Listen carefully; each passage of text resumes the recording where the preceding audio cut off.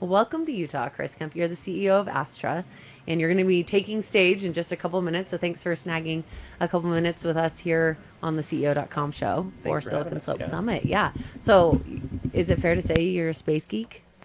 I think so. I worked for NASA. I was the CTO of NASA, so I guess that probably qualifies me. Okay, and you're launching rockets into space is the way I'm saying this, but what are you guys actually doing at Astra? What's your mission? Well, our mission is to improve life on Earth from space. And how we think about that is, how do we create a healthier and more connected planet? And so today, we're focused on getting things into space that help us understand the Earth, connect the Earth, people on the Earth, things on the Earth.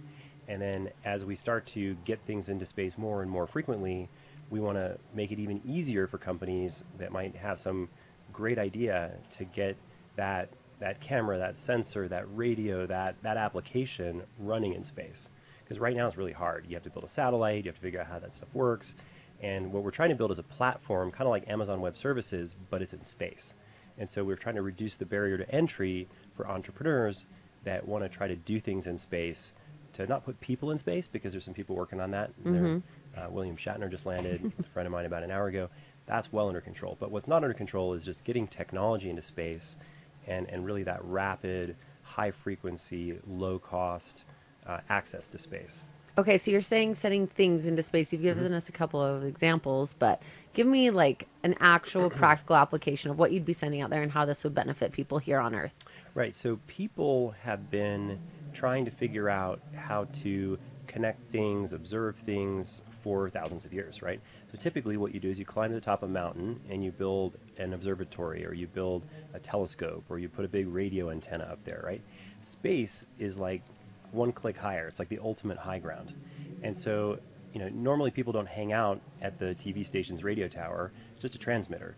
And so what we're trying to do is figure out the most efficient way to build that infrastructure in space so that we can have global observations of weather, global observations of methane, CO2, Cool. what's happening here. We can connect the billions of smart devices and allow them to get the data from a car or something back to the cloud. And I think that's a very different kind of thing than, settling Mars or going and taking tourists up to space for a few minutes. So how did you get into this? Yeah, I've always been really excited about platforms. So I was working for NASA for about 5 years. We built a thing called OpenStack, which was like Amazon Web Services, but basically democratized for everyone else. And I realized that, well, Amazon was doing a great job with Amazon Web Services, and that really was the thing to do, is to just build something that people could build things on top of, right? Because if you focus on one thing, then you might accomplish that one thing. But if you focus on a thing that lets a million flowers bloom, like thousands of entrepreneurs be successful. So we found all these companies that were building small satellites that were unable to get to space. And so that was the first mission for the company, is let's provide daily access to space. Let's build a small launch vehicle that can get from anywhere on Earth to anywhere in space, and let's solve this problem of space access. And so that was really the genesis of the company. And we started it just 5 years ago. And, we've since made it to space, taken the company public, and are building a big rocket factory where we can start to manufacture more and more and more rockets. This is crazy. I know that you live in this world where it's just normal to think about sending things and even people to space. And you talk about this in your industry all the time. But for people that are like kind of stepping away from that, this is mind blowing what you guys are actually doing. What are you forecasting, or what are you seeing happening in the future, whether that's a couple years or decades down the road? Yeah, well, it's actually mind blowing for me. I mean, as a kid, the idea that William Shatner, Captain Kirk, would actually go to space, and that he would do it with one of my best friends, blows my mind, right? Yeah. So I think that when you look at the scale of things like the Starship that SpaceX is building, it is pretty mind blowing. But it's actually happening. We're actually seeing more launches, more access to space. We were the first company to go public on NASDAQ earlier this summer in the space tech industry.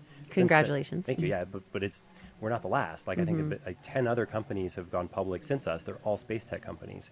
And so a whole new category has been created that we're calling space tech, because it's true entrepreneurial technology companies rapidly iterating, building new capabilities in space.